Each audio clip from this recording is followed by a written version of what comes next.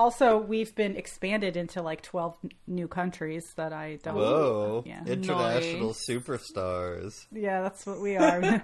I'm telling y'all, they read that listeners. article that the Texas accent's the sexiest, and they're like, oh, we know where to find that. says the Texan with the least Texas accent ever. Texan cackles. Well, tonight's the night. Prove it. The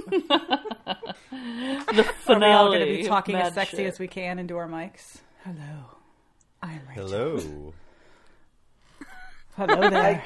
I can't. I can't. Actually I don't do know that. how. I don't possess Look, that skill. After that Rain in Malta cover, hello, this is Elena.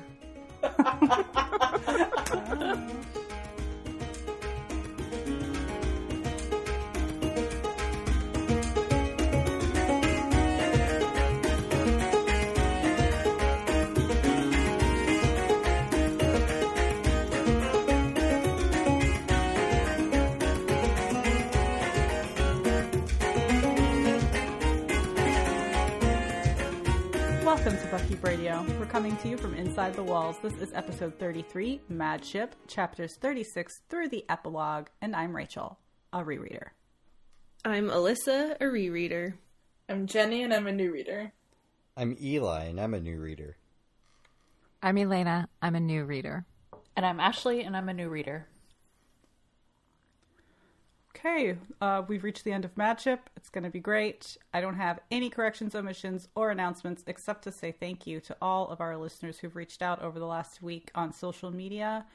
It's really awesome of you, and I am so happy every single time I get a DM or a tag or an email. It's great. Thank you.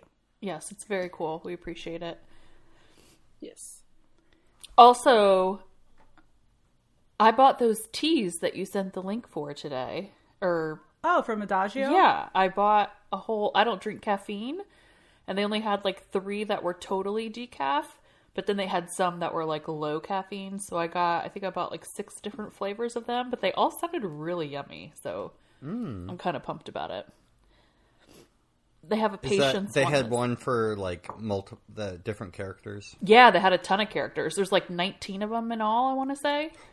Wow. Yeah, so there's a lot to go around. Yeah, I saw someone on Instagram had posted a picture of their collection, and I just like the tins. Is Brash and shared Sendin that. flavored? No, but they have one for What shade is that I Sendin was like, flavored? ooh, does it just have a touch of meth in it? But it was like very highly caffeinated, so I didn't get it.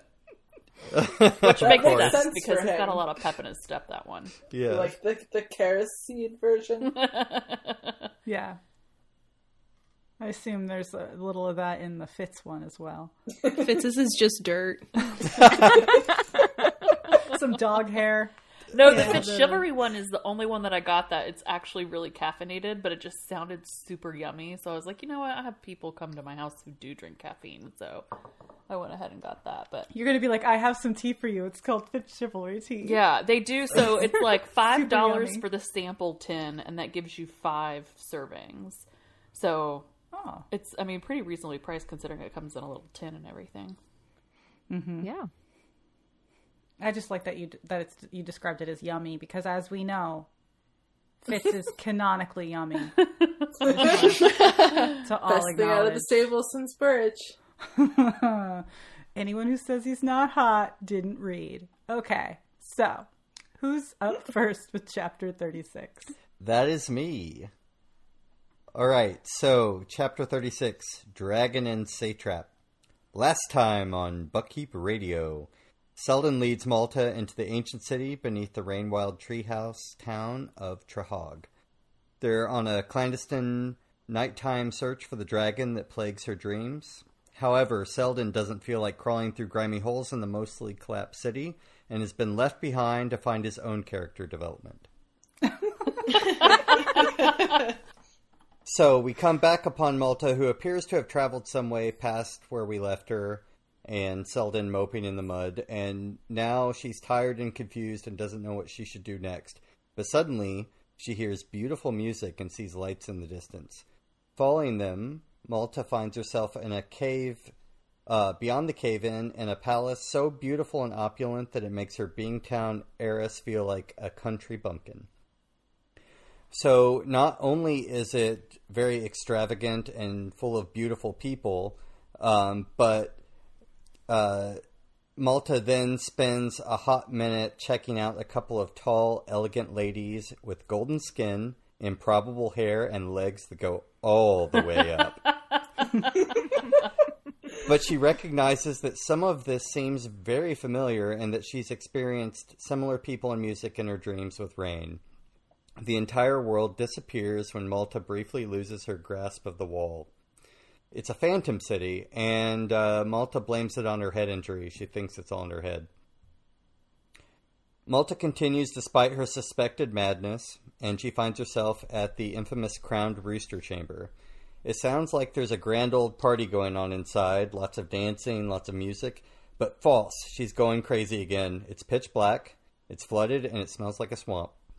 Malta fumbles around until she falls against a wooden surface, and finally shit gets real. It's the dragon, and she's finally face to face with Malta. In some tree not too awfully far away, Johnny and Bender are arguing about Rain's rumored insanity. She laments that she did not cut up the wizard wood log before he got back. It turns out that the events with the satrap's kidnapping caused Rain to leave Beingtown 2 weeks early and get back before they could handle such big, hard wizard wood. Bender tells Johnny that Rain is drunk in his room, raving about Malta, and they're all going to die. They interpret this as him being suicidal and decide to go take his booze away.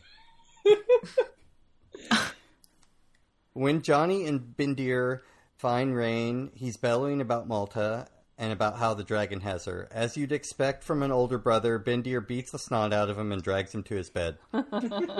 Rain appears to sober up just long enough to explain that the dragon has Malta instead of him, but he still is hilariously too drunk to be taken seriously. He pats his own head to indicate that the dragon is not there anymore. His family appropriately treats him like an invalid. His last words before he goes to sleep are almost lucid. Malta went to the city, to the Rooster Crown Chamber. Go get her, please. Johnny thinks about how Rain couldn't be drowning in his memories. He's still himself, just drunk. He could still see them. He's in love with a real girl, and he hasn't drowned. He wouldn't. And aside, Rain has a pebbled brow. Could he still be hot? Who knows? No waddles. Back in the chamber of the gaudy cockerel, we find Malta doing credit to her family, driving a hard bargain with a goddamn dragon. And you will leave him alone forever. Once I am free, little one, why should I be interested in your brief little lives? Of course I will leave him alone. She even gets the dragon to agree to save her father, but most importantly, she gets insurance that the dragon will hold up her end of the bargain. Malta does not relent until the dragon says her name. Tintaglia, which Malta remembers has some power over the creature to convince her to maintain her deal. Tintaglia offers numerous wonders in exchange for her freedom, to which Malta responds, "No tails, bring me my fucking dad, and leave Rain alone, lizard." A deal is struck. Malta will free the dragon, and the two of them will spit in their hands and shake. So, Tintaglia explains how to save her. This used to be Les Artistes Studio. The silly little elderlings adored their dragons, and they wanted to make living art of them. They would carve a dragon and then let their life's essence be sucked out into the stone to make a likeness of the dragon, which would fly around like a wind-up toy and then stop moving. There's a whole graveyard of these cute little things in the mountains. Dragons let the dummies make these things, but they don't actually care. You're all so insignificant. Anyway, in order to get the big dragon-sized rocks in and out, there's a humongo door. They open the door. If Malta opens the door, it'll let the light shine in, and Tintaglia will be reborn again like a phoenix. Then you all can suck it. I mean, I'll save you, whatever you want. How do I open the door, Malta asks. I don't know, says Tintaglia. I gotta drown you in some memories first. So she does. Malta forgets being Malta because she's 100 other elderlings at once. The history of the room flies by in 10,000x fast forward. Malta watches dragons being carved and then forgets them. Her mind is full to bursting. We learn that the Elderlings stored their memories in the city because it was something fun to do, to look back on other people's memories like a photo album. She watches and learns how the door is used and forgets pretty much everything else because she's just trying to hold on to the important stuff. In the end, the dragon revives Malta and she goes to work on the door, but Malta is unable to totally use the mechanism. She unearths it and she moves it about halfway, but the door doesn't open.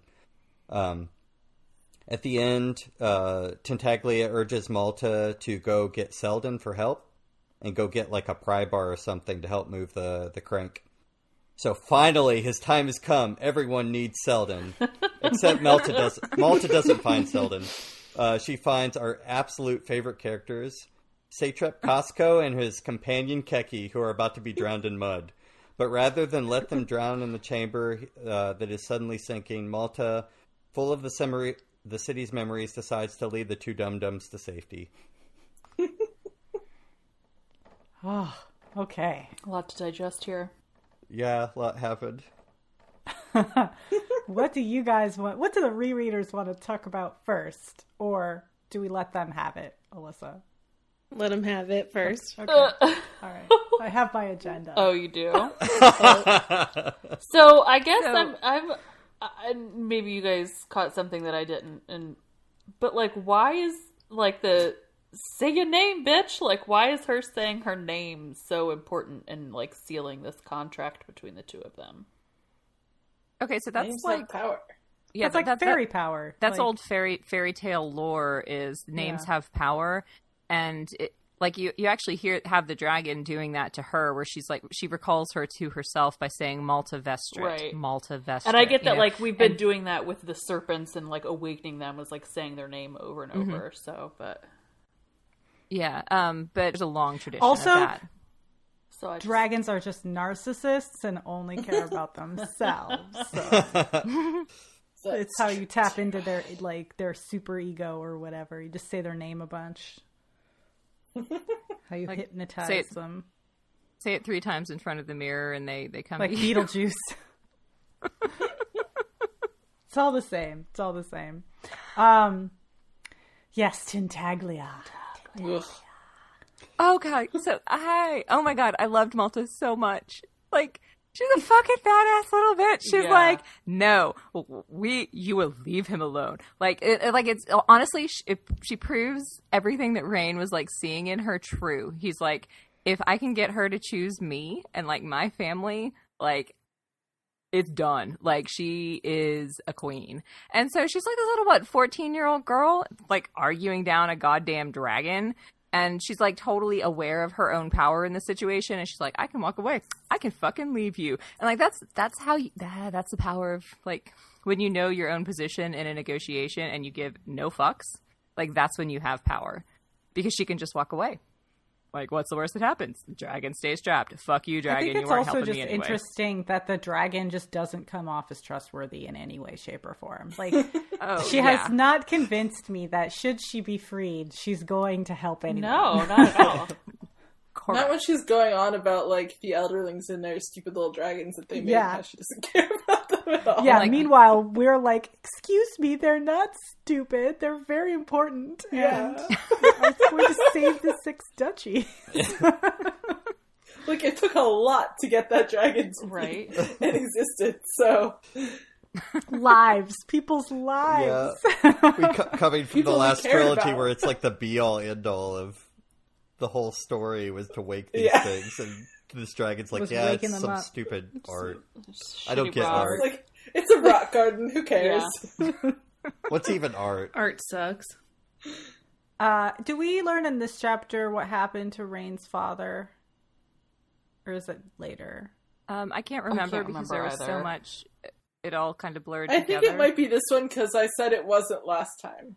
We Okay, well, experienced this is too last many section, memories. so I'm going to say. We- Yeah. Yeah. So I think it's interesting then that they practice like compassionate, I guess like suicide, where they euthanize the Yeah. Memory people. yeah they're like, oh, he's no. He's lost his marbles. I mean, what But- would they think of Fitz? Right? But like now that we know what's happening to Malta, it seems unfair to do that to them because they're not drowning in memories. They're subject to, it's not them, it's the dragons. Yeah. Right. So Stupid. I wondered about that though because and this is pulling in something that comes up later when the dragon's talking to Rain and she's like, no, Malta dove in like none of y'all motherfuckers have.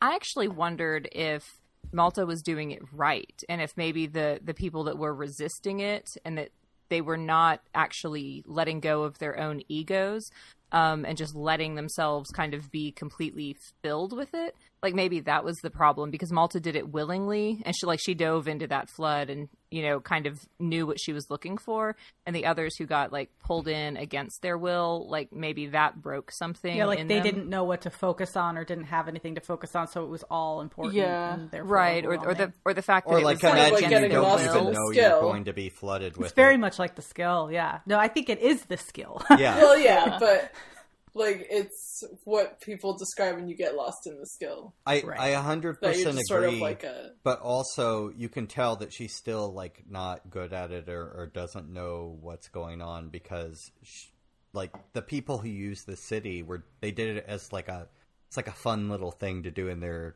you know, when they're bored, and that's not the impression that you get from Malta using it. She's like kind of overwhelmed by it. Mm-hmm. well, she also got outside of the city too, so I think like she wasn't in it that long. But if people are working down there every single day, Right. and getting their mind bombarded with memories and, you know, dragon stuff and all of that, then like I can see how it would severely affect them.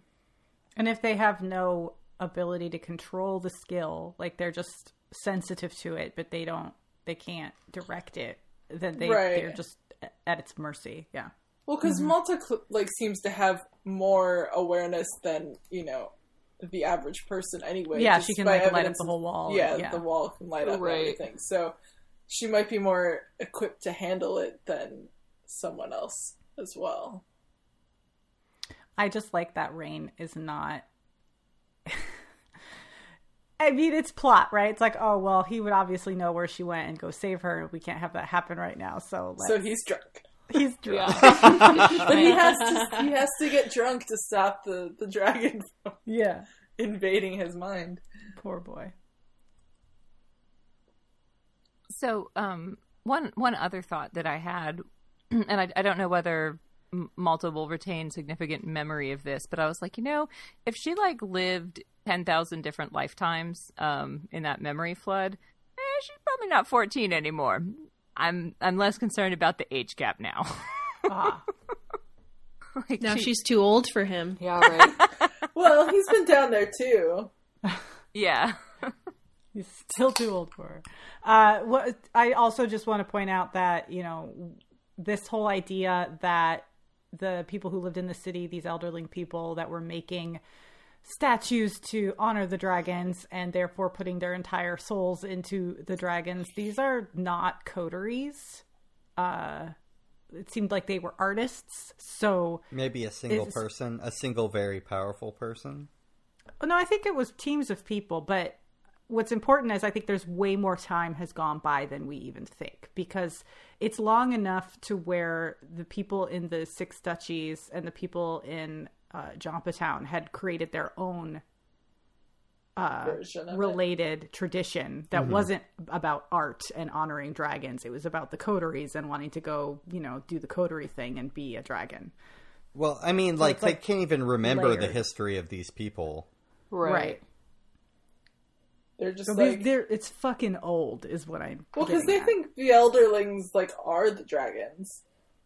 This is like, you know, I don't know. It's like Gilgamesh. Renaissance and It's- yeah, this is like the Renaissance and the pyramids. We were talking you know, like, it's like thousands of years BC for us, kind of thing. Yeah.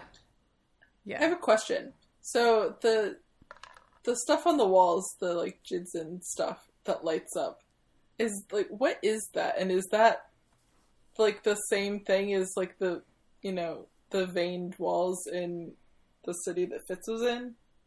Because Well, that yeah, stuff 'cause didn't light up. AA batteries. Or the flame jewels. You know, it's all just, it's Well, yeah, the one versions that of Fitz magic. found, he was able to turn on, like, it seemed like it was almost like TVs. Like, he was able to turn them on and off and see things. Right. So maybe they just had different purposes, and because this city was so grand, it had lights. Lights. I was in that boat, Jenny. Like, I kind of took it to be the same thing. But I mean, So I guess, the stuff I can guess, light you up. know, I mean, he was outside. It wasn't like he was inside. So maybe they only light up in the dark. It's like glow in the dark. well, and then there's something that comes up in one of the later chapters in this section where Rain talks about how, like, Malta heard music and not everybody can hear the music, and, like, he can and she can, so clearly there's, like, a Still special music. power with that. So I feel like that might go back to that and how it works for certain people. Although So I it's, will say the wall stuff, because he says it's like fading. So maybe the fact that it's underground just meant it was preserved better, whereas the stuff in the city Fitz was in had just like lost all the light, but it still Yeah. had the memories attached. yeah. I mean, I think you're right. I think it is made of that stone, and it's just interesting to see all the different ways that they've been able to use that one resource to create different things, like lights and TVs and memory boxes and dragons and jewels. Yeah, I and- mean, it's like us. it's plastic. We are people in the 1900s, and we have light bulbs. Like, we just got light bulbs, and we suddenly we see like laptops and iPhones, and we're like, is this electricity? Yeah. We're just, you know, those barbarians. This is a It is fancy nice light to bulb. see- It is nice to see an evolution of technology based on magic, though, because so often we see a stagnation in fantasy based on magic where because they have magic, they don't innovate. And I like to see the innovation around this magical Yeah. substance. I think that's different. Except the fact that they lost it, so now they're like trying Well, to there was a regain it. calamity. I There was a know. Cataclysm. What did you guys think of the extravagant golden people? Oh, yeah. Amber, Wink, Amber, Amber. wink. Yeah. That was what I thought. I'm sticking to that theory. time traveler. Is that the theory? Well, she's some close relative of the Elderlings, if not an Elderling herself somehow. I don't know. Like, I don't have a theory about whether it's, you know, random mountain tribe that survived and is deeply inbred, or like time travel or crossbreed. I don't know. I don't care. But like, every time her strange coloring comes up and then those people get described, I'm like, that's the same thing in different words. Yeah. I'm going to put my vodka down because I thought you said random mountain trash. Look, I don't know how many drinks in I am at this point. I don't know what my accent's doing. Maybe I said random mountain trash. Shall we move on to 37 since we've started kind of pulling from later chapters already? Yeah. Yeah. Yes. Okay. Alyssa, go. Chapter 37 is called Death of the City. Kefria wakes up in Lothlorien and hates it. A little tremor is fine, but big earthquake in a tree, no thanks, rainy wilds. Maybe it's time to find Malta and tell her they're going back to Bingtown after all. Malta's not in her room, though, and she tries not to panic. Rain's sister has no idea, but Johnny takes her right on over to Rain's room and horrifically does not even knock. But uh-oh, no Malta. But oh, thank God, no Malta. Johnny's like, oh, don't worry, we'll just find them. Silly of us for not trying that first. By the way, Selden will do great here. And Kefri is like, yeah, totally, we're definitely staying. The bell sounds and Johnny says that there must have been a cave-in, there are people trapped, and whoever can help must, so that means us. Malta is leading the satrap and Keki to different dead ends and dissociating. She's come to the conclusion that Cosgo definitely does not recognize her from the ball, and Keki just straight up assumes she's a maid, so now you know how Rach feels, I guess, Malta. Anyway, Malta is possessed by an actor and then leads them to a long string of LEDs. They make the home stretch out to the morning sun, which snaps Malta out of her mind ghosts.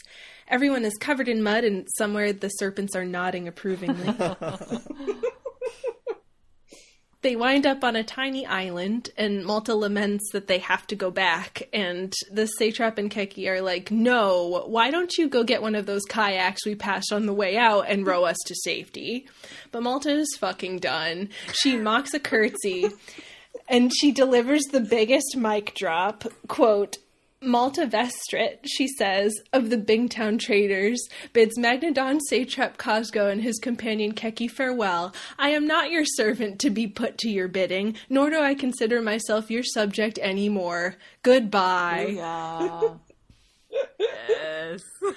Loved it.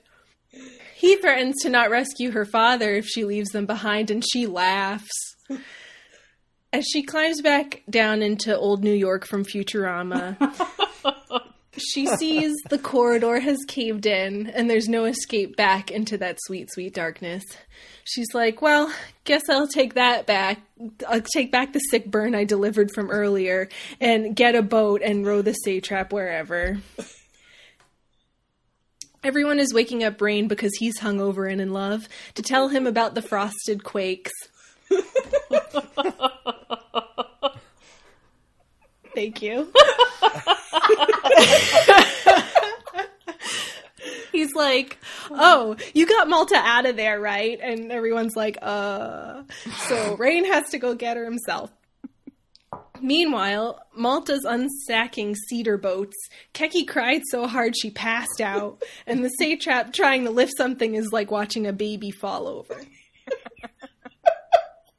When Malta tries to explain how boats float to him, he mouths at her also like a squishy baby. Malta is exhausted and tells him he should go be useful and find some oars, and realizes that this tone is how her grandmother speaks to her.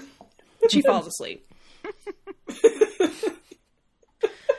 But don't worry, Rain has got his Crayola brand Rainbow sidewalk chalk. Get it? Rainbow. It's funnier written. I'm funny, I swear. And he trips over another squishy baby, Selden. Selden says that when Malta didn't come back out after the quake, he went in after her. Rain is like, cool story, little old gray man. But I have to go get Malta now, who has most certainly gone to get the dragon. So he takes Selden on a piggyback ride into the crumbling dark. As he goes, the memories of the city plead, remember us, as though they know it's the end a second time.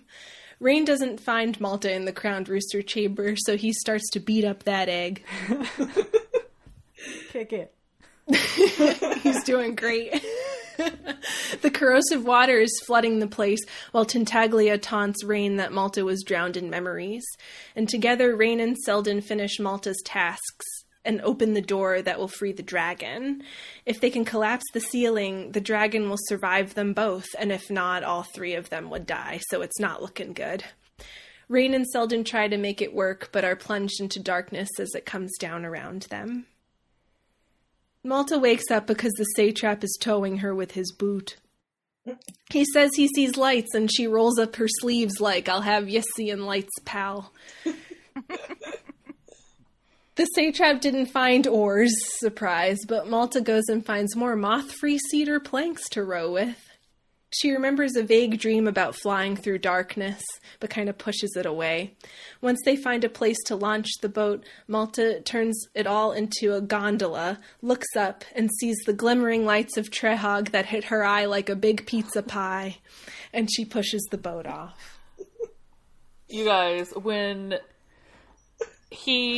Rain looks at Selden and is like, he looks like a little gray man. I'm like, okay, so in the span of like a third of a book, we've seen him go from baby to like 12-year-old to now he's an old man, and it's like Benjamin buttoning him.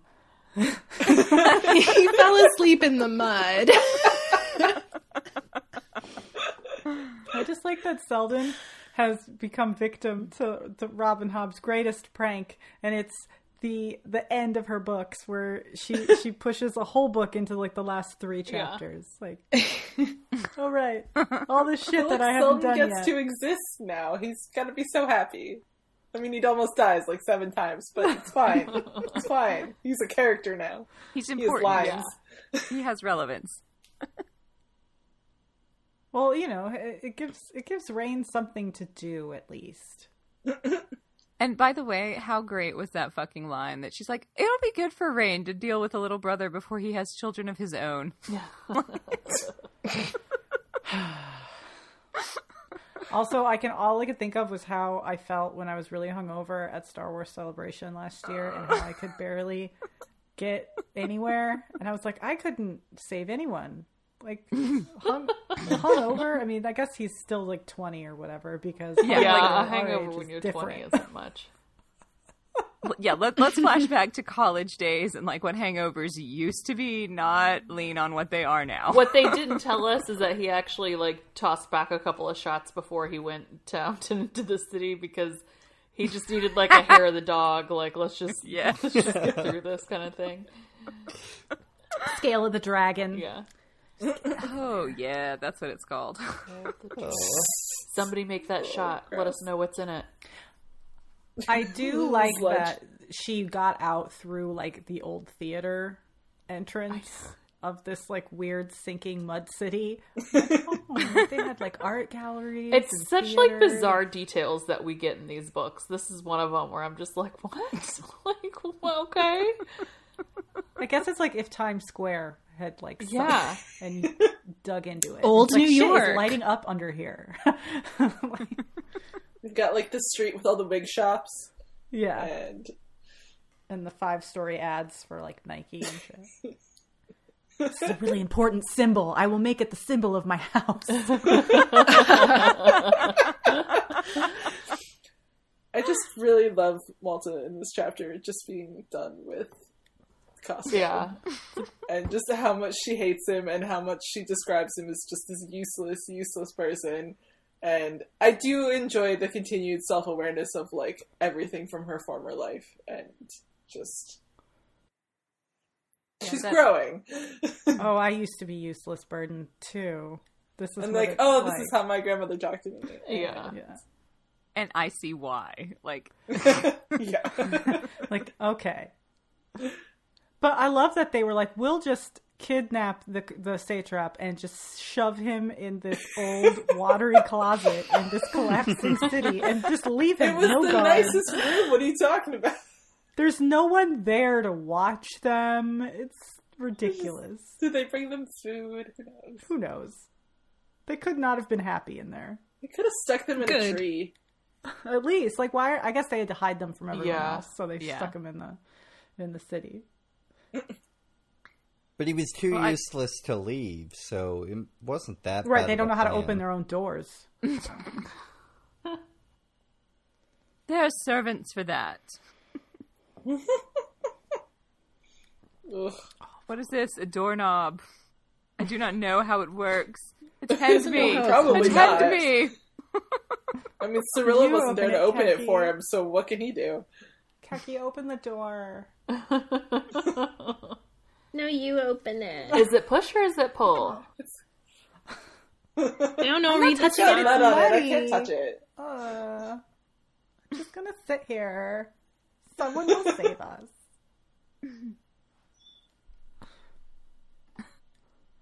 The worst. They suck. They suck. I'm surprised that Malta wasn't just like, I'm gonna leave you here and take the boat. What are you gonna do? What are you gonna do about it? My personal favorite is when they fucking sit in the boat and it's sitting in the mud, and she's like, "You're gonna have to get your fucking asses up because it's not gonna go anywhere if it's She's like, touching let the me bottom." explain to you how boats work because I've actually grown up around them, and oh look, I absorbed some knowledge. I love that she credited that to like being a boat family, whatever, and not to just like common sense. If the boat is digging into the ground, it shan't move forward. And if it has a hole in it, it's not good. Like, I mean, if it's not. Della was there, she'd be like, Malta, how do you know things? How do you know all these things? It's like you're a man. mean, can you blame Keki and Costco for being that dumb? I mean, really. They only traveled here in a boat across the ocean. I love when she attention to the says mechanics. common sense and Costco's like, are you refusing my orders? Yeah. She's like, yes, I am, you moron. I can't change gravity for you. Magnodon.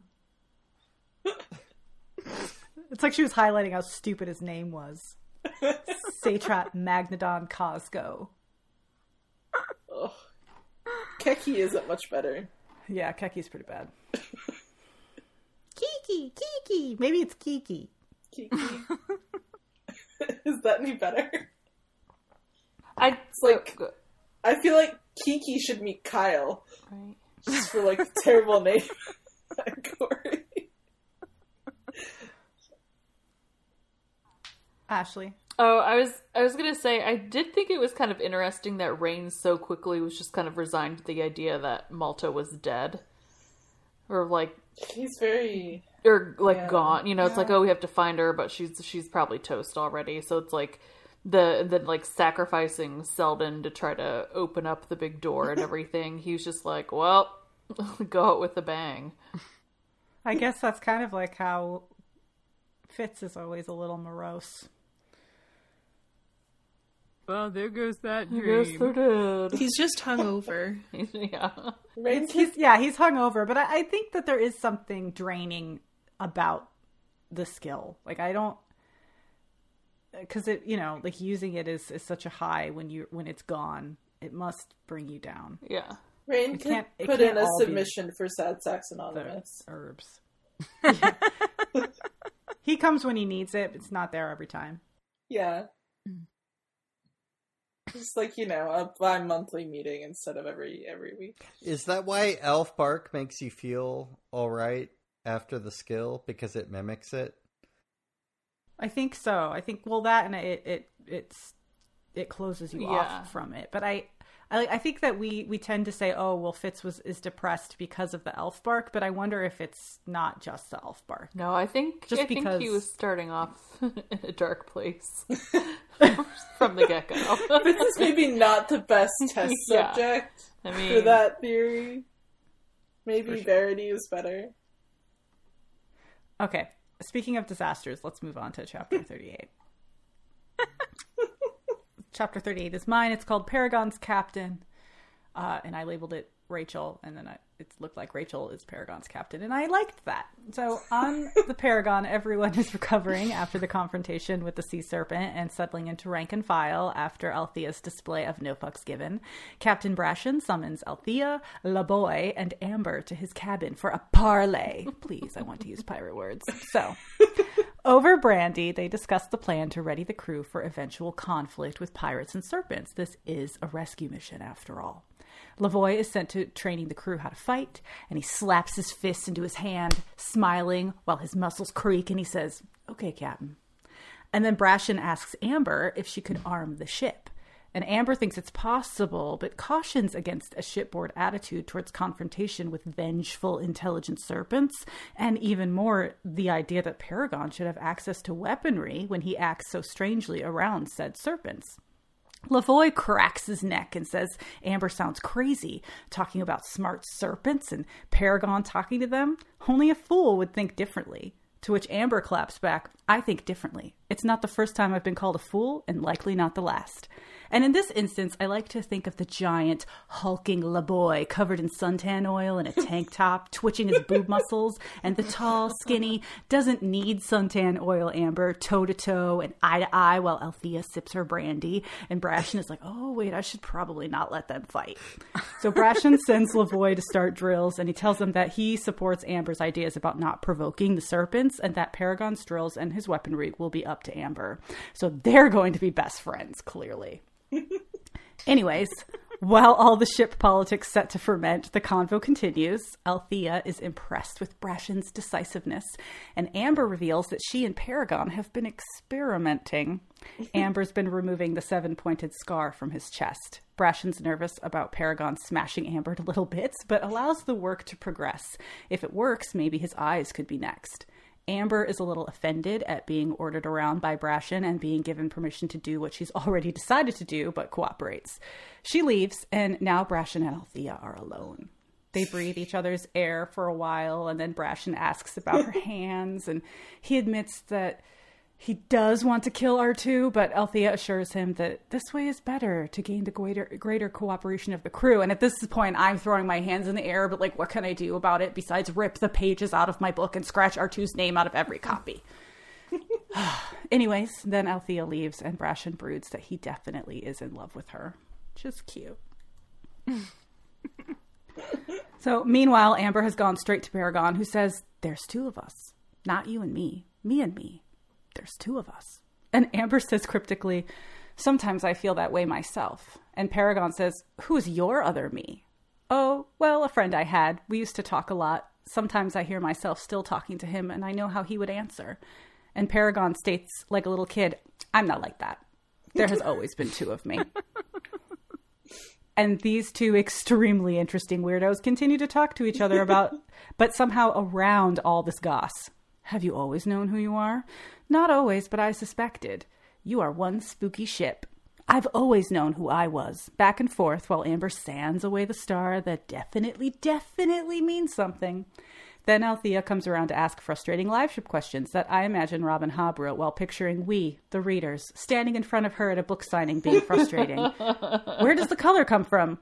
Why is his face all gray? There are two of Paragon?" And then Amber, avatar of the author in this paragraph, says, "We are all creatures of our own devising."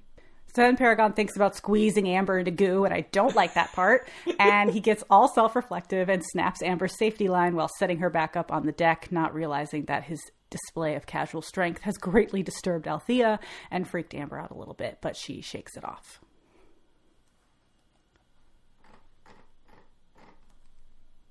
Comments? I just have the song "Just the Two of Us" stuck in my head now. Just the two of us. What do you think he means by that? I mean, did his It's a weird thing dragon to self say. wake up? Maybe.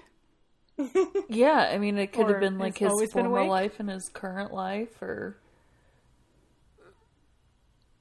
I don't. Or is he having like, is he sort of being semi-possessed by, like a specific personality that had died on him?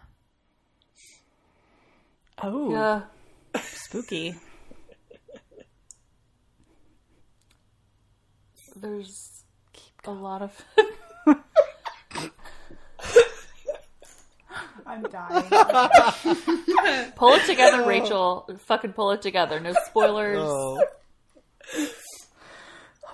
I'm with you. You've already been accused by the listeners of feeding things to us. You gotta shut it down.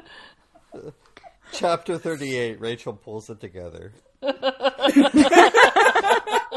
Look, She so pulls her I'm two selves Paragon's together: captain. the spoiler self and the new reader self. so can we talk about how hot Brashen is, like having that it factor? The man has Like, a peeling face, Like, that was- and that she's was- still like, "Oh, I'd do it." Well, she didn't know it, and that's when she finally realizes it. She's like, "Oh, this is what my father saw in him. Like, he has it. Like that capacity to completely like separate himself from the ship and like be the captain. Whoa, that's hot. Damn it! Now I can't be with him because I'm a crew member on the ship. He's a good leader. Didn't have Conundrum. to be. They don't have an HR, so they can't be getting into Yeah. like a leader and subordinate relationship because that's just Correct. not good. Yeah, they can't bone until she's got her own Yeah. ship. Now that's an incentive. And they want to give Paragon a weapon. No. That would go great. I'm like, Really great. even if they just gave him like a big stick, he could do a lot of damage. So I'm like, what kind of weapon do they want to give him? The spear, like Yeah, with I'm a tip thinking, on like- the end? That doesn't sound good. Amber's Sharp already been harpoon. teaching him how to swat stuff. Yeah. First mate Lavoy, unlikely voice of reason.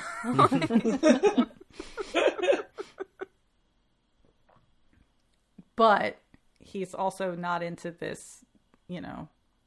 crazy talk about talking serpents, and he's no vegan, He doesn't think animals have brains. They're just animals. Serpents ships? are different. Like, I mean, Paragon can talk, but he's just a ship. It's just a neat trick. Yeah. Just magic.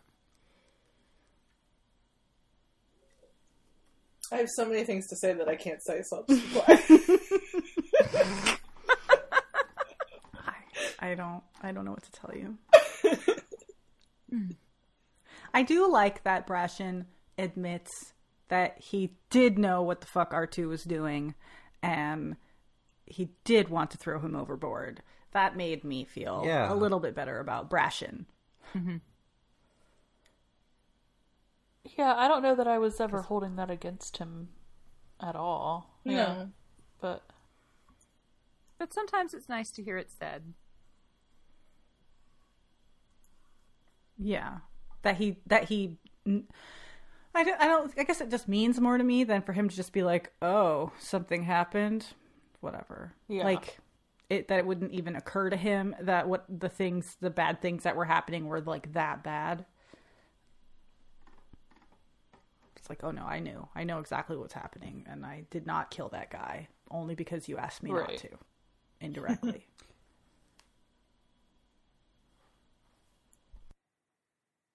I wonder if this toothless idiot pops up again in the book. well, he's not dead. He must. You said toothless, and I just thought of dragons. If nothing else, he'll be great serpent fodder. Like no one's gonna cry if R2 gets snatched by a serpent. That's very true. Or Kennett fodder. Maybe he should be the weapon. Sounds more like bait, slapping but him okay. against the water. He's just gonna be a distraction, like the lawyer in the little grass hut bathroom in Jurassic Park. Like, Yeah. Like if Paragon, gets spooked by a serpent, he can just pick R2 up and like toss him at them. R2, you now stand here. Why? This is your post. You just need to be an easy reach, okay? Just in case he has a tantrum. There's two things happening here, right? We have Paragon, who we're like learning more about, and as we learn more about him, he becomes less scary and yet more scary because we're like, okay, you've got like a split personality or like something else is going on with you, and that's fine, and you're gentle and you're holding Amber up while she like, removes the star on your chest, but then also you're like, I could smush her. Yeah. I feel like the more that Paragon learns and the more critical thinking that he does as the story carries on is like more dangerous than he was with his just like temper tantrum outbursts. And so I'm kind of interested to see where we go with that. I mean, it's dangerous in a different way. It Yeah. goes from being sort of like this agent of chaos to like a very sort of conscious entity that has its own agenda. Exactly. And might. Yeah, like his own not opinions. be- And he says, yeah. it's like, okay, well, like, you think that I'm doing what you want me to right now, but like, what if he changes his mind? And he's like, no, that's not what I'm going to do now. And I have all of you on me in the middle of nowhere, and I'm going to do whatever the fuck I want. Not just do what you guys tell me to. Mm-hmm. I think it's interesting when Malta was talking to him and Tentaglia sort of got mixed in for a bit. He called himself a king, and you know that Tentaglia calls herself a queen, and that could be just like how dragons think of themselves as better than everyone else. Everybody's a king and a queen. But there was, I believe, one of the serpents was talking about his past life, and he was a lord.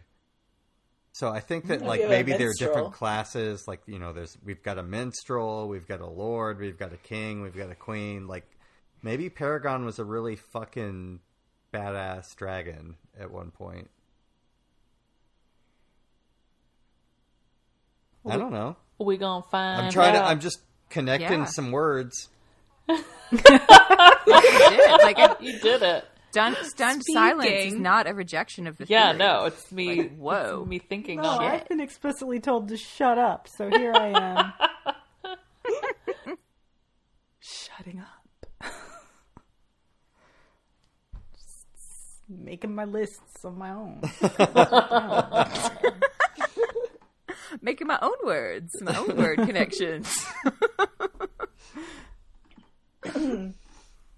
I do like the kind of like sideways acknowledgement that this magic doesn't make sense and it will not be explained, so stop asking. Give it time. Like, you know, it's a bunch more books.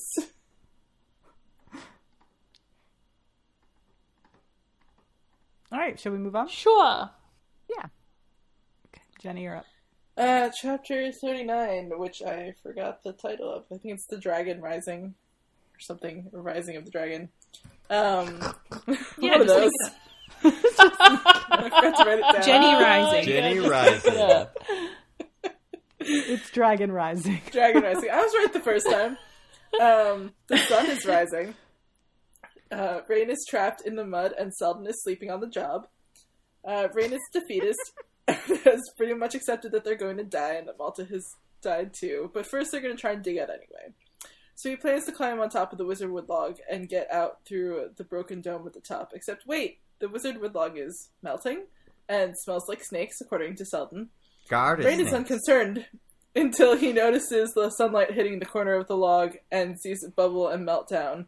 But live ships did not melt in the sun, he thinks, because live ships are dead. But I am not. I live, the dragon replies.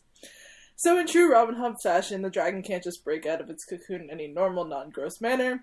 So instead it has to absorb the melting chrysalis and swell with it and change colors all the while. The bones and withered muscle and skin plumped with life and took on flesh. And a heavy reptilian odor wafts over them as she flaps her wings. And it sounds disgusting, so that's par for the course. But despite all that, Rain thinks she's beautiful. Selden, on the other hand, thinks she's going to eat them, and I'm kind of with Selden. So, Tintaglia breaks free and practically tramples them in her effort to get out, and Rain and Selden scramble around trying to avoid dying. Once she's out, they decide that maybe they can grab hold of some roots and climb out and rescue themselves, and they finally begin to have a little bit of hope. Tintaglia, on the other hand, is just thrilled to be free and flying around again. She's got stuff to do. She's got to go find the younglings and guide them to their migration and all of that. She doesn't have time for those pesky humans. They're not even elderlings. They were at least somewhat worthwhile. They respected dragons.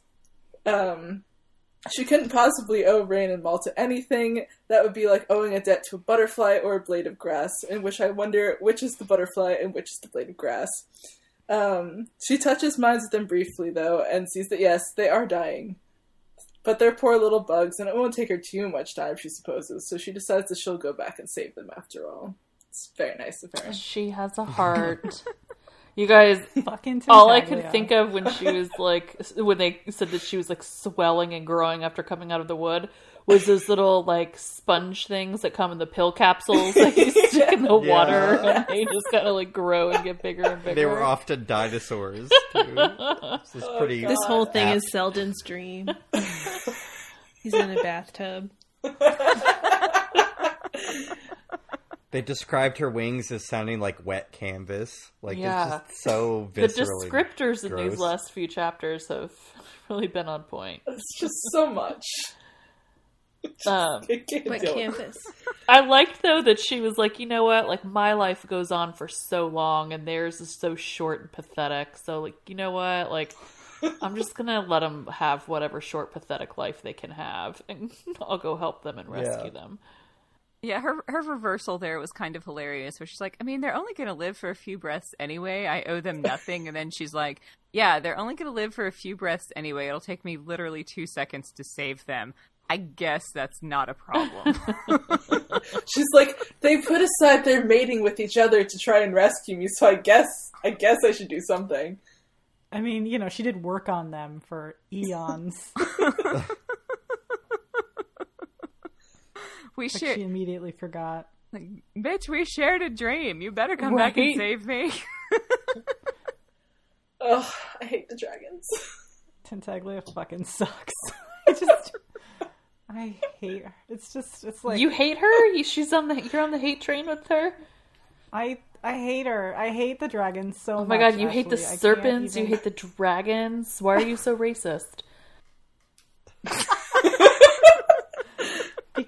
Because Because they're fundamentally elitist think- assholes. They're elitist assholes, and they fundamentally think that they're better than everyone else around them. And you know what? They have to get into people's brains in order to make them think that they're beautiful, but they're not. Like, they're horrible I monsters. don't know, I feel like they sound like they're pretty cool. I don't know, you have so much hate Wait, towards other species. It's concerning. It's amazing that they took their time out of, their busy, short lives of eating and breeding to go and help her. Yeah. Well, and because, like, Rain didn't have any reason to. Like, Malta, she was getting something No, out of she it. But tortured Rain, him. like, he could have just died. Or he's like, nope, you know what? If we're going to be down here, might as well follow through on this and, like, help her get out of her fucking And you log. noticed Tintaglia was super into go saving Kyle when she flew out of Yeah. That was really on her radar. I hope Tintaglia eats the satrap and Keki. Goes They're to covered save in mud. Malta and They're just probably saves gross. Malta and, like, accidentally kills the other two. But that wouldn't be good because they still have to try to save Bingtown and they need him I know, as a it doesn't make bargaining any chip. sense, but I could hope. But you can't control where her tail goes. I mean, if she just knocks them out of the Right. boat If to she, the like, acid water, breaks I mean, who his cares? leg or something, then, like, that would be fine. Just, like, dribble some slime on them and they could just be, like, Yeah. Oh, disgusting, she's just peeling bloated dribbling things. slime as she flies around with her disgusting lizard stink and her My Does, God, does she dragons talk in are all not caps? evil. 5,000-year-old breath. Not yet. Not yet? Okay. I Good to think we know. get all caps dragons later. She's still soft. She's still She's soft. still soft. You She's could still whispering. kill her. Pick up the spike. If you could, Rachel, if you could make a guillotine large enough for a dragon, you would. I would be the whole time, if I was Rain, the whole time I was helping her ass, I'd be like, you're so fucking stupid. Your whole species relies on getting turded out onto the fucking riverbed, and then you could just die if we didn't help you. You're not that great. But they But I'm seem to have a helping you. good system. It's just that their system was interrupted. Yeah, it involved slavery. Obviously. They're so angry. Just I love mean, anger. it's if you think about it, it's not all that different from us. We take forever to develop, and then we kind of subjugate the rest of the planet. Think about it. What are you? Some kind of liberal? I don't know that Rachel's ever really thought that highly of other humans, so I don't know if this is like a great argument. Yeah, I'm like, yeah, And? You mean that the dragons are facsimiles for just people? Yeah. Rachel We are does the often virus, refer to man. herself as the queen, though. So You can refer to me as Tintaglia in all caps from now on. just Rachel in all caps. So just shouting. every time. Honestly, I 50% of the time I'm typing in all caps, so it's real. It's true. You little bugs. You little bugs, read I more. like that she called them bugs. And Is bugs better than blade of grass? Or parasites? Isn't that what one of the serpents calls them? Yes. Yeah, yeah. Parasites on the that's because boat. they're on the boat. Yeah. They love us so much. I mean, before we get to the epilogue, though, for our new readers, like, is this is the final scene that you expected, didn't expect? I was gonna be real pissed if she didn't get let loose, freed, I guess is the word there. I mean, I feel like Hatch. I don't feel like there's as many hanging, frustrating questions at the end of this book as I felt like there were with the Farseer trilogy. Well, we still have another book to go. For sure, but like at the end of those, every time I was like, what the fuck is going on? Like, we still have not addressed like majorly important things. Whereas this one, I feel like I'm getting enough to where I'm not frustrated with where I'm at. Well, at I the mean, end this of is a book. spin-off, right? Like this is like a little short jaunt, a little left-hand turn in the greater scheme of things. So yeah, we're on like a more accelerated timeline. I think you'll feel better with the next trilogy in terms of answers. Which ones? She'll feel great. What's the next trilogy? This is how little I know about all this, everybody. We go back it's like to I don't Fitz. even know. We go back to Tawny Fitz. Man. We're gonna go back to Fitz. Tawny It's Man. called the Tawny Man trilogy. Okay. And then after that is the Rain Wilds. Hell yeah. Yes. Okay. But I'll probably like duck out of Tawny Man and come back for Rain Wild. You're gonna be like, I don't know who the fuck Fitz is. I mean, for the record, I've Fuck read this main AppQuest, character. okay? I don't need So, you, like, main character. I know I where love it. I know where he starts, but I'm just like my reading time is limited, and like I can love barely it, though. handle the 5 chapters a week, and the break will be nice. It'll be like a year-long break. So then will Joey come back for Tawny Man? He does keep asking me if we're done yet, so I believe he wants to come back. Okay. So me and Gosh. Joey can like tag team. A Like Joey I'll be here for chapter the Rain Wilds recap. and the talking ships and the crazy dragons and the acid river, and like he can be with Fitz. If you think the dragons are going away, think again. Well, that's why I mean, like, there's a lot of books about dragons, and Rachel's very heated about it. I'm like, how are you gonna like burst a blood vessel in your eye every time we have to read one of these fucking books? Well, there is a reason that I never read the Rainwild books, and it's because there's dragons on all the covers, and I was always like, no, I don't care about that. How do you feel about Valcor? Falcor doesn't speak in all caps, and he doesn't call people bugs. Okay, all right. I'm And just like, Valcor's I'm a trying to big, see like- like if this is like a very like a realm specific dragon hatred, or if this is like a generalized global issue. No, it's weird. It's weird because I love these books a lot, but Hobbs dragons are not my favorite dragons on the planet. This could change. I don't know. Maybe the Rainwilds will change my mind. I don't know. I didn't really like the Have you not dragons read in the those last books? trilogy. I have not read the Rainwild books. No, I thought you read them all. I've read everything but those because there's dragons Because on you the cover, dodged them. and I see, I was see, I like, see. Okay. Hey, not doing that. It's Don't all like this. coming back to me now. And also, I have to remember, I'm in this for the Fitz books. Like, I didn't even read Live Ship until I was done. I'd see, Because like, I- I am enjoying the live ship books. I feel like way more than I enjoyed. Not saying that I did not enjoy. I'm just saying, like, I enjoyed everything so far, but I like these ones more than the Farseer trilogy. But I think it's just because there's more characters and more points of view and like that kind of stuff. So More tangible plot. yes, just like trapped in this one sad sack's brain for 100% fucking ever. Do not read these books for the plot. I just... Oh, so please back me up. Do you read the the other ones characters. just for like the fanfic that you're spinning off as you read the words on the pages? Actually, yes. And then Tintaglia Yes. and Paragon. Kind of. I think the next trilogy I will feel make it attacked. more apparent why I'm gonna there's such posit an that it's- obsession with the Fitz. I feel... I'm going to posit that it's the emotional catharsis because sometimes it's a lot easier to feel the hard feelings when they're someone else's. Oh, yeah. I mean, I don't cry all that much in real life, but I get to cry during these books, which is nice. It's allowed. Yeah. I mean, I haven't cried during the live ship books, but the Fitz and the Fool books have definitely made me cry. Yeah, they make Oh, you and see, cry, I've man. cried way Get more you. in these books than the Farseers, but I interesting. don't know what there was to cry about in these books.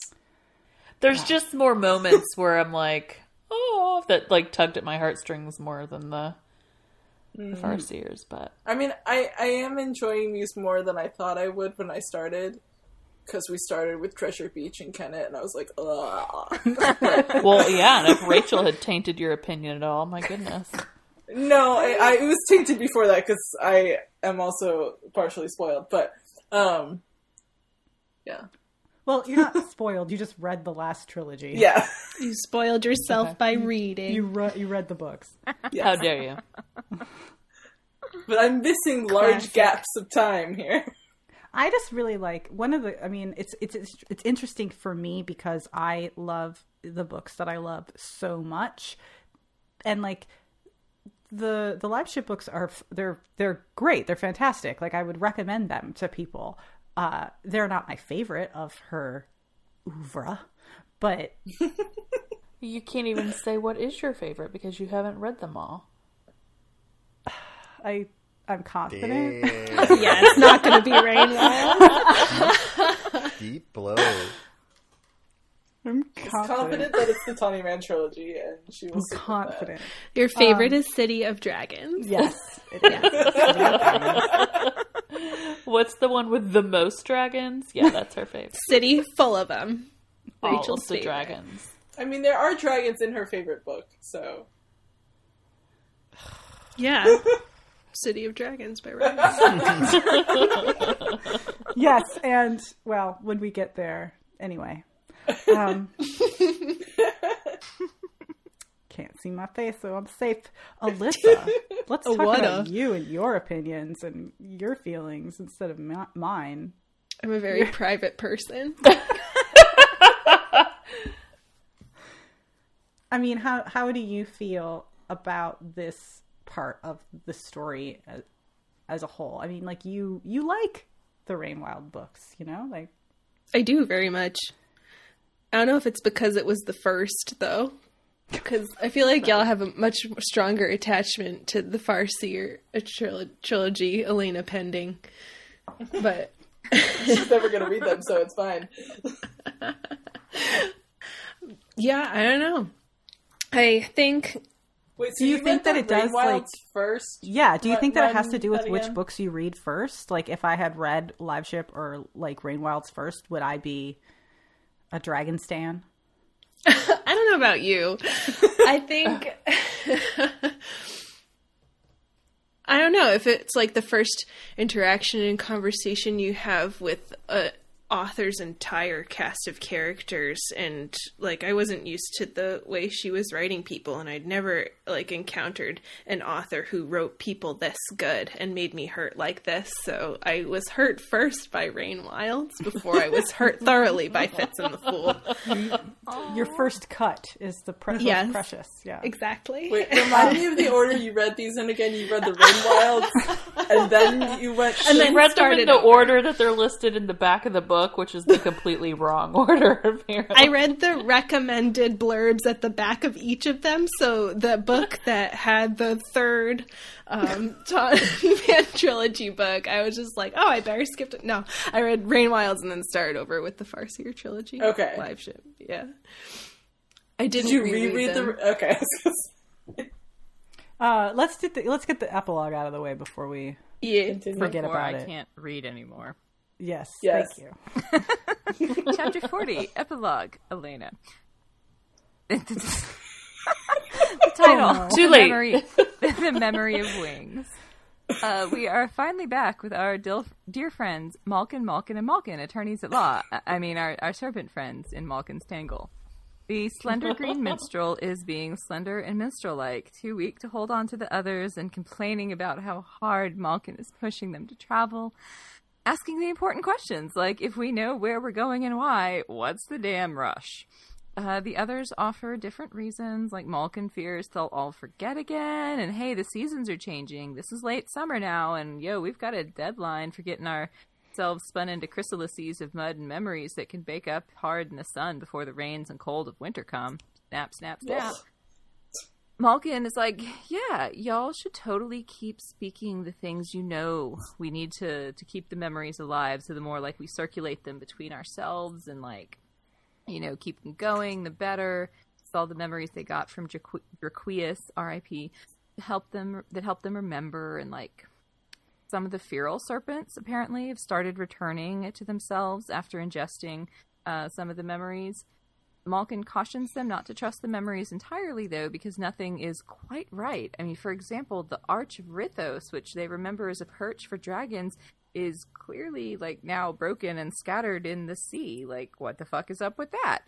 So, you know, they've all been struggling to remember a world that isn't quite aligned with the memories. That's part of why it's been so hard. It's like they've been walking through that what's the Wheel of Time, Tel'aran'rhiod dream world, where it's like always just a little bit askew from reality, like in, I don't know, Serpent Inception or some shit. Yeah. Spin the top. Malkin has finally put together the sad tale of a species verging on extinction. The memories tell us that we should look for serpents who remember, but also guides. Where are the grown dragons? Why have we seen nothing of the generation that went before us? Some of them perished in the rain of smoke and ash. Those few who had a chance at survival were slain and their memories stolen. They are the silver ones we have encountered from time to time. They smell to us like ones who remember because at one time they were. So this prompts a debate amongst the serpents about whether they should track down and nom all the other silver ones. And Malkin's like, time limits, travel logistics, deadline, no. But he concedes that they can eat any they find on the way. Shriver, meanwhile, can't even, because she is comprehending the existential despair of being one of the last of her species, and this little tangle of theirs is all that's left. And she's kind of looking around and being like, oh my god, if we even make it to dragons, is there seriously anybody I want to mate with here? And like, girl, I feel you so hard right now. Then we jump over to our new serpent friend, She Who Remembers. We learn that she is crippled from her imprisonment, and oh my god, it was like so sad, like hearing about her like kind of trying to hump her way along like the seafloor, and like she can't swim right, and like she's kind of fat and bloated and not muscular and sleek like she should be. And it's like, oh, I mean, maybe you're just out of shape, maybe you're permanently crippled, but maybe you're just out of shape. But she's free, and she took glorious, glorious glee in having slain the abominations who had imprisoned her so that they could never do it to another baby serpent wriggling down the hatching beach.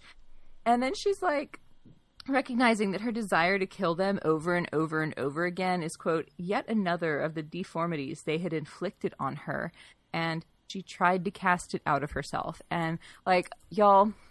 She Who Remembers is a boss bitch. She is not going to let herself be defined by her trauma, and she is not going to allow herself to be tainted by the conditioning that was imposed on her. Boss bitch. Love that serpent. She knows her role in the serpent life cycle, and she's determined to seek out the others and share the memories they need, even when she's like, I don't think I'm making it up that river, but like, I'm going to get them what they need. And we get a little bit of her perspective on the humans. Like, she was kind of curious about the silver vessel that the, quote, two legs were taken up onto. And she wonders if it's worth trying to follow them to get more of the boys' memories. Because, like, why does it smell so familiar? I don't know. There's something weird there. And the one time she lets the people on the ship see her, they all get scared and cry. So she dives, like, real deep back down and pretends like, oh, no, I'm not following you. And then, like, sneaks up, like, right in their wake, where she's like, okay, whew, I can swim here. Y'all can do the work for me, the heavy lifting, and I'll just like drift along and get pulled by this tide. And like, hey, as long as you're going my way and I'm going your way, we'll ride together, right? Peace. Serpent. She's ghost riding the whip her way through the ocean. It's pretty impressive. Oh, to be a serpent making men cry. And only swimming left. It's the perfect life. As I mentioned in, I think, our last episode, I became a serpent sympathizer.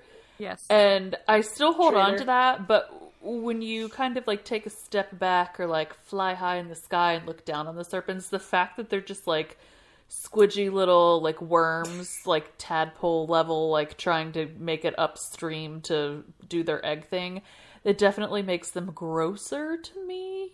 But I still, I'm still totally rooting for them for sure. Unlike some bitches we know. So It's okay, Rachel. I'm here for you. Thank you. I think the boats are cooler than the dragons. I agree.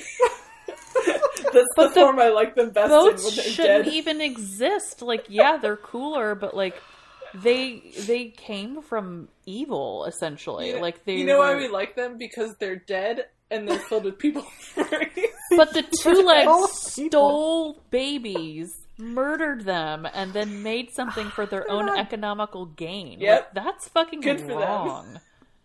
Enterprising. It's wrong and cool at the same time. It's the dark side. It's great. It is the dark side, cooler. of course. You can have They both. got the red lightsabers. Just gotta They find look the so Sith good. in anything. Yeah. That's not cool. Yeah. So the dragons don't give a shit about anything. The boats are cars you made out of murdered babies. And then the serpents have just like old people with dementia that are swimming around looking to make babies. So which do you like better? The cars. Cars. The mud. The muck. The toxins. Yeah. Like the walls that light up. They haven't talked about what caused the ash The doom of Valyria. storm, like The calamity. The yeah. fall of Numenor. We haven't learned anything about that yet, right? Just that it happened. No. Not No, I really. mean from the level of seismic activity in that area, I would posit, a volcanic eruption, but Yeah. that's not That's just- But also- directly said. Yeah. Elena doesn't know this, but remember from the original trilogy when Fitz got to the city in the mountains, there was like part of it that had been like vaporized. Right. Yeah, there's a big giant crater. Well, we had a description before that made it sound like it was Pompeii. Right. Yeah. Yeah, for sure. Well, by the way, one of the side effects of asteroid hits is increased seismic activity. So it could have like indirectly been the asteroid and directly been a volcano, and I'm still like technically right. I mean, like, just secondary to that, I really like the idea of, like, an asteroid hit, only because when everyone was, like, all up in arms about, like, the Game of Thrones seasons and stuff, and then somebody was like, oh, well, if the solar system of Game of Thrones looked like this, the seasons would act like this. I like the idea that it's not just a fantasy map. It's a fantasy world. It's a fantasy solar system with asteroids. So that's cool. That to is me. that is very cool, actually. Yeah. I support you.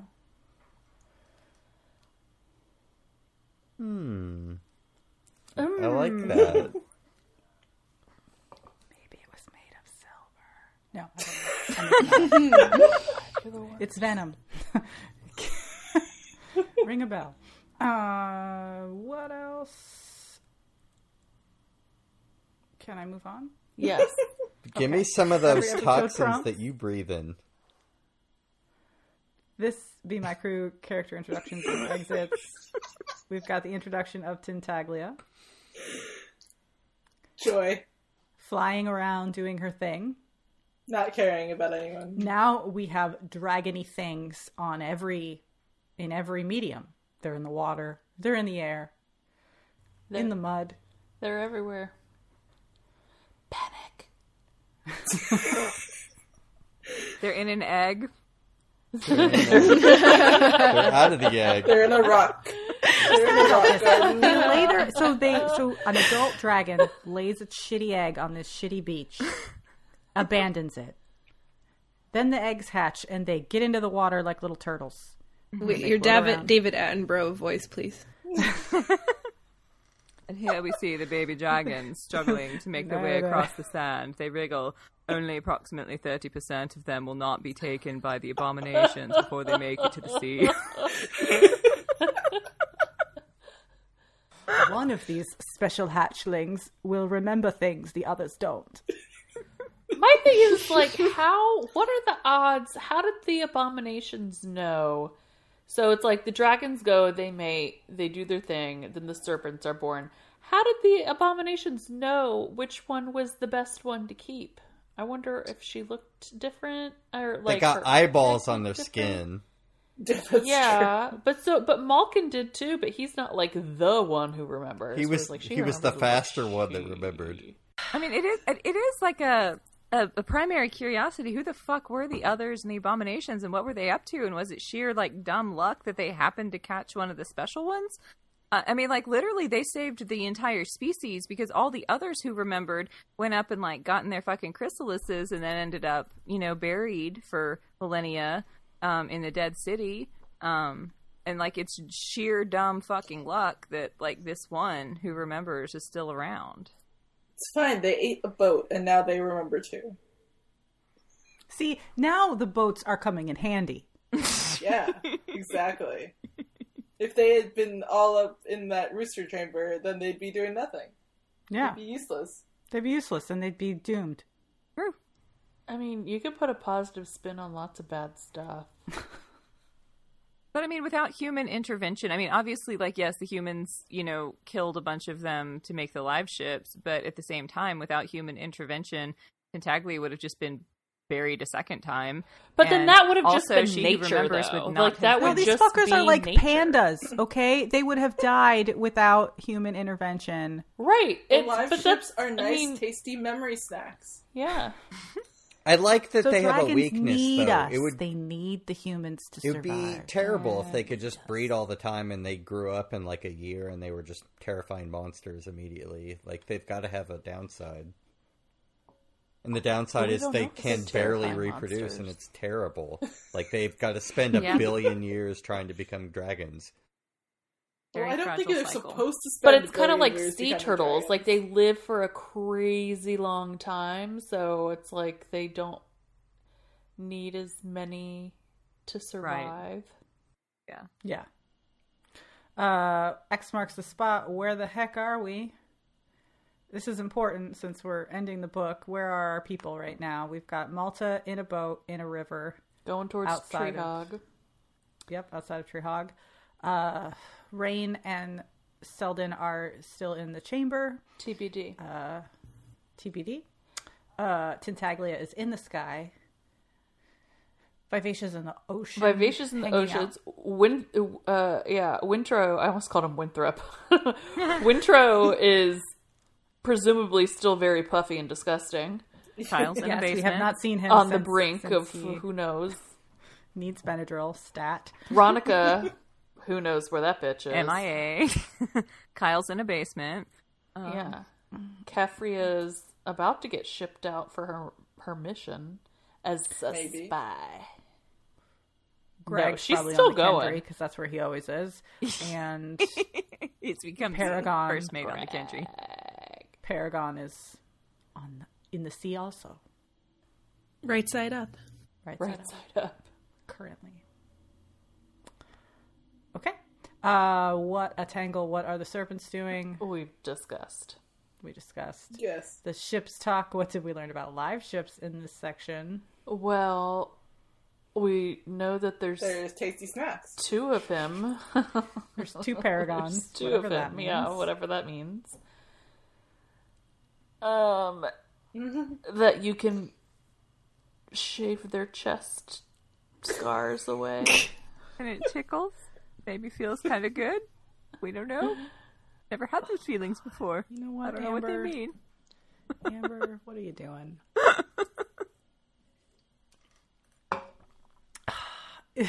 Is this the patriarchy, misogyny, capitalism, slavery, and fashions from Jamelia? Well, we've got a useless lump of a man in a boat refusing to help, so that feels right. Yeah.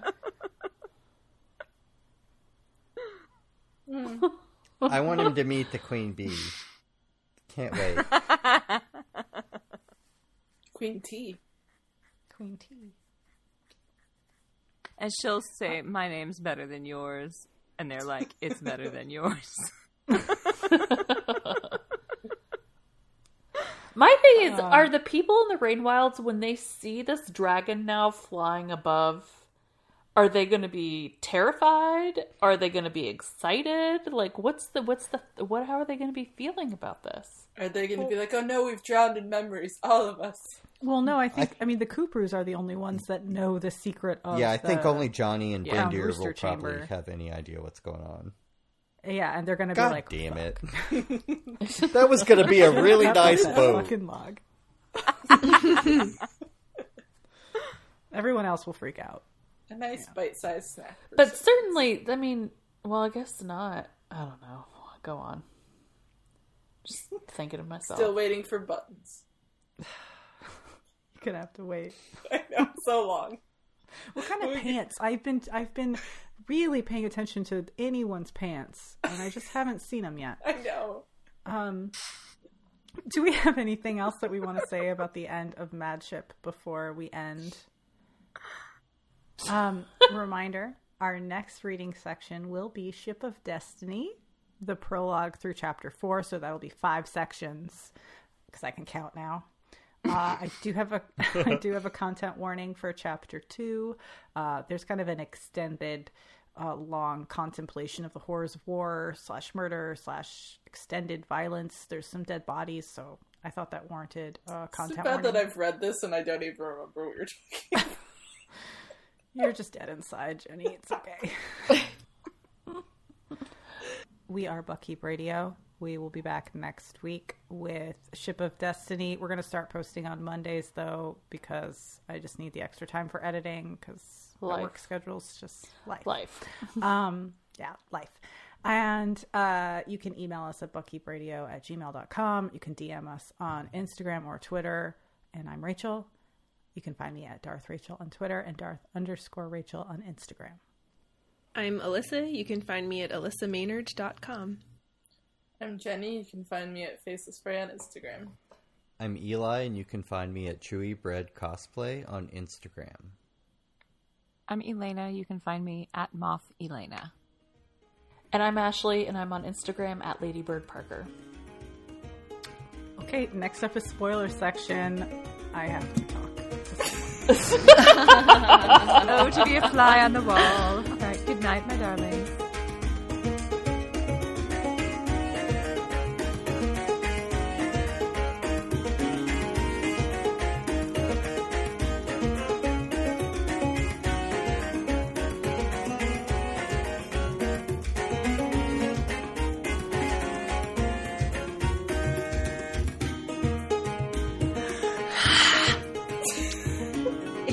An elderling. At this point, I feel like she's deliberately just not bringing it up.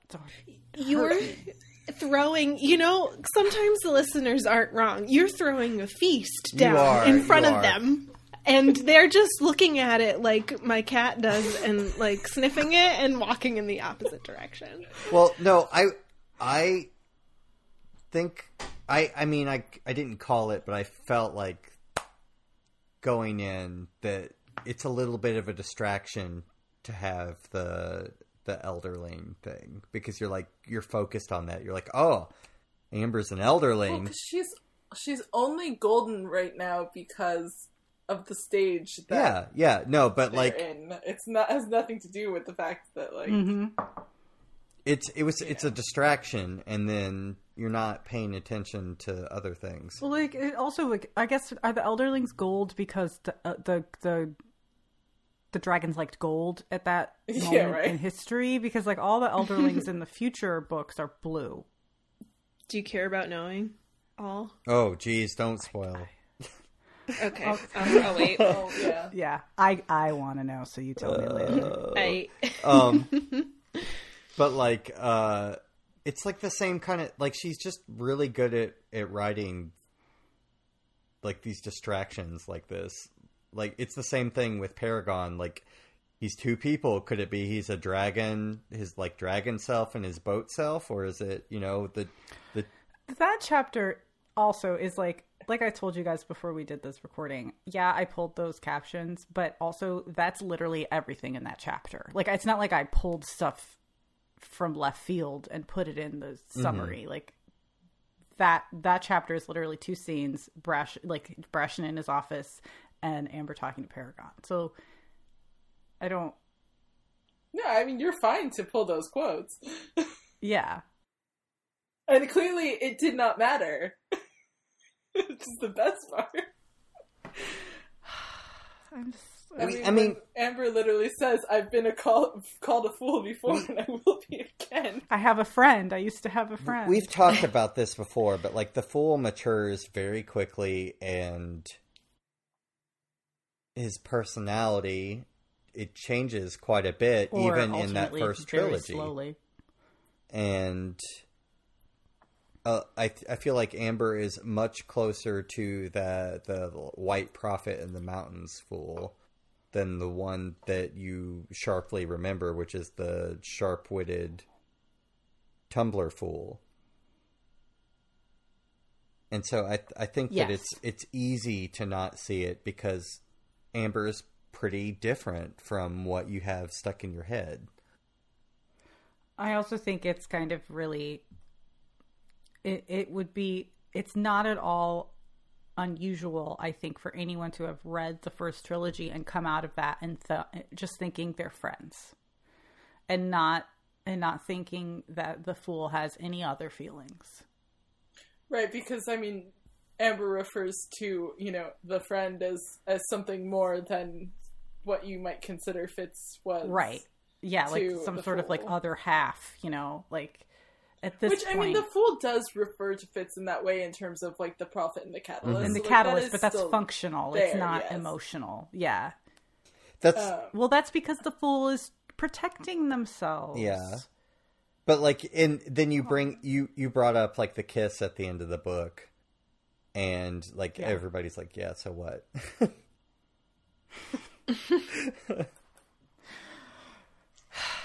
Just friends. It's subtle. Like everything's subtle. If you haven't read all of it, it's pretty hard to pals being it's hard pals. to pick up on. But is it subtle because it was designed to be subtle? Is it subtle because Hobb found this point of view later on for the third trilogy, the Tawny Man trilogy, or is it subtle because it was the 90s and it couldn't be explicit because that would put the books on a different shelf? It's impossible to know. I know. Like, I like reading from our 2020 hindsight point of view. I mean, there's some serious flirtation going on pretty early back. Like, even with, like, the fool's jealousy over Molly early on. Yeah. No, I think that it was always planned. But I don't know if Hobb was trying to, like, pull one over on the publisher, or if it was just like, I can't make it more explicit in this because they won't publish it. I'm I really would like to hear her talk more about it because I can't decide if it's just, I mean, it's not just something that we see. I mean, it is there, but like what her intentions were. Like, it's the ending. Like, you can't read the ending of this whole saga. Well, I mean, and not the thing is, like, yes, they do end up together, inside a dragon wolf, and that's who they spend, all eternity with, and Molly is not important to that equation in any way at all, other than being a womb. But like, it's still like she does keep putting Molly in there, and Fitz never really is reciprocating any kind of romantic feelings, so it's hard to say like what her true intentions were. Yeah, I mean, to be Molly's important. We should acknowledge that Molly's really important to be. Not just for her candles. Yeah, that's big of you, Rachel. I'm thinking that, like, in my I feel like I'm going to get a lot of hate for the dragon hate and for the comments that I made. But I have never known you to care about that. I don't want people to think that I am a flippant fan, or that I'm doing this just because, or that I don't like the books that I don't accept the books for what they are. Like, I love the books. I wouldn't be doing a podcast about them, and I wouldn't be trying to force everyone I know to read them if I didn't love them. You don't have to like every aspect of the books for them to be your favorite books, though. Right, and also I am perfectly capable of making fun of things that I love. It's part of what I do. But I think that I should give Hobb credit for making me feel such feelings, even if they're not positive feelings about dragons in particular. Like, that's on her. That's her skill. She's made something I hate viscerally. No, that is true. I mean, because if you were indifferent towards it, and I've been indifferent towards things in books before, like, you just wouldn't care. Like, I agree. Like, I hate the dragons in a lot of ways because they are they are so well developed in this terrible manner that I hate. Right. And they stress out all my favorite characters, and they are, they can't be controlled, and they are a threat to these characters that I love. So that is why I don't like them. So I don't know if other people get warm feelings when the dragons show up, and I'm just like, no, not now. Go away. Stop ruining everything for everybody. Yeah, it's like, stop it. Everything's about to coalesce, and you've just come in here with your great leathery wings and fucked it up. I like them because they're wild cards. Just do their own thing. I mean, I think the fact that there's something that can invoke different feelings in different people means that they're, well-crafted, aspects of the book, so... Yeah, I think there's certainly, I've never read a book where, the entire life cycle of the dragon was so well thought out, and... Yeah, I mean, the world building is great. Yeah. It's disgusting descriptions, but, it's great. I think that's 50% why I hate them, is just I don't like reading about them. It's, I don't always reading about, the aging process or how much people are in pain in various ways. Yes, the endless chapters about arthritis and... or Molly's pregnancy and Molly's birth. Horrible pregnancy. Nope. Her horror pregnancy. What's worse, the pregnancy in these books or Twilight? Everything, all pregnancy bad. Okay, that was I did try, dear listeners. At this point, I don't know if they know and they're just mocking us. I don't think that they know, but I mean, it's we read this stuff and we know, and so we see the hints very, very clearly. And every time the word "fool" is on the page, I'm like, look, there it is. It's the word "fool." It's not just an. Or, they've blatantly said that Paragon is made of mixed wood, and you've pointed that out, and, still, that's not understood. It's there. It's just that, if you're not, even reading as we are, and we're reading very closely, and we're discussing it every week, I mean, it is easy to miss. I don't know that I would pick any of this stuff up. You'd probably be laughing hysterically at me, and I'm sure, Alyssa is laughing hysterically at us about, very wild things, and it's just... Yes, by myself. I'm sorry. But, you're not wrong. Ashley and Elena specifically pointed out the mixed wood, but they still didn't. Ashley took it as there being bad wood in there. It's, not enough wizard wood or something.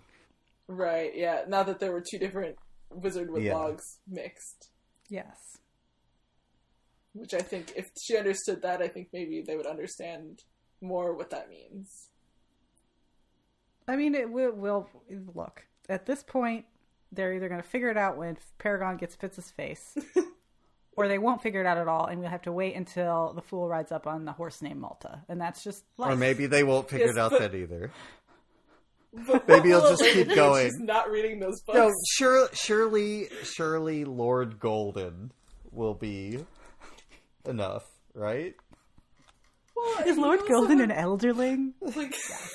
You also have Lord Golden who knows Jack, or the you get to the last. I mean, obviously when you get to the last trilogy, it's very obvious, and you especially, when you have Fitz cycling through. If we have to get to the last trilogy before they figure it out, it's just my audio will just be me running a knife across my own wrists. I'm kind of glad because it took me so long, and if they figure it out before me, I'm gonna be like, oh, I'm dumb. I mean, we shouldn't have to wait till the last trilogy when Fitz is running through all of the people that the fool could possibly have a son with, but and Jack as well. I mean, this is assisted reading though, because they're getting your veiled hints, and we're contemplating everything twice over. But they're still not getting it, so they know that should make up. They just don't want to rise to the bait because we go silent or we laugh at them, and they're like, "No, I refuse to take this bait. Fuck right off." And I get that. That's our own fault. We're not being subtle, but I can't be subtle. I don't know. I'm glad you took this chapter. Oh yeah, no. If I had taken that chapter, it wouldn't even been mentioned. Really? What would you have said? I would They have glossed talked and over then it and hoped Amber that left? they mentioned it. Yeah. I mean, I would have wanted to write it down. Believe me, I would have. I just would have been like, how do I do this without actually writing the quotes? But I'm going to write the quotes because I don't know what else I to fucking do. wrote them. I wrote them first. I wrote the quotes first and then wrote everything around them. It's a good thing they weren't watching you write it. They probably were. Or when I searched for the fool so that I could see where you put them. Did you?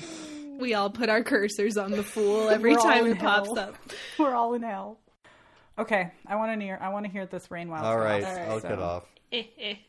Farewell. See you in the ship of destiny. Yes. Bye. Where we'll get to that stuff that I was talking about without actually talking Talking. about it. Destiny of Madness. Magical destiny of madness. Egg Bye. dust. Bye. Bye. Bye. All right, what tell me? Elderlings are all different colors because they take on the qualities of the dragon that they serve. Right. So if you've got like the golden people and the blue people. But why were they all the golden people in like all the records that they have in the Six Duchies? Like in the tapestries and in like the couple illustrated manuscripts that they have. Maybe they're all just default sparkly, and then the scales are like the colors of the dragons. I don't know. Okay. If Well, you're, I'm just you're thinking, talking about like, like maybe- skin tone, Well, yeah, because they are repeatedly described as like tall, elongated, like weirdos, and they're all like golden. And I'm wondering if like, oh, was just like that we're all like, was that the popular color for like that like, 200-year period where everyone was like, all the dragons in power were the gold dragons and all the red dragons and blue dragons were like secondary dragons who didn't have human slaves / devotees or whatever you want to call them. I mean, that's possible because the dragons do try to keep up with the Jones each other. Right, and then they forget about them, people. and then they grow like crooked legs and crooked wings, and then Fitz almost dies trying to fix half the people. And I'm telling you, dragons are a problem. They don't take responsibility. Oh, when you said, this is random, when you said leathery wings, it reminded me of Jenny describing Tentaglia bursting out of her cocoon, and it describes her wings as wet canvas, which is a cool mirror to the live ships. Yeah, yeah, I liked that. yeah. That's really nice. Neat. I mean, I guess no, that's not really foreshadowing that the ships can somehow turn into dragons. Which I'm they paying should not attention. be able to do. If they get enough blood, Oh. it's the same thing as the stone dragons. It's just a different. Well, no, because it's the silver, right? So the silver's either in the rock or it's in the wizard wood, right? So that's what's doing the transformation. But they're not real dragons. They should be secondary dragons like the stone dragons. They should be wizard wood dragons. Right. I don't get it. I don't get it either. We should have spoke up at the panel. Who knows when we'll get that chance again. I raise my hand slowly in the back of the panel. I have a question about wizardwood dragons, and then security just comes, just swoops. No, we're not talking about that right now, Rachel. Okay, so we will move on till Ship of Destiny. Ashley and Elena will still refuse to acknowledge that Amber gives off big fool energy. And Whether to frustrate Rachel or otherwise. And we will deal with Althea's arc in as nuanced a way as possible. Why do you guys hate Kenneth? Wow. Jesus. That's why. Okay. Bye. Bye.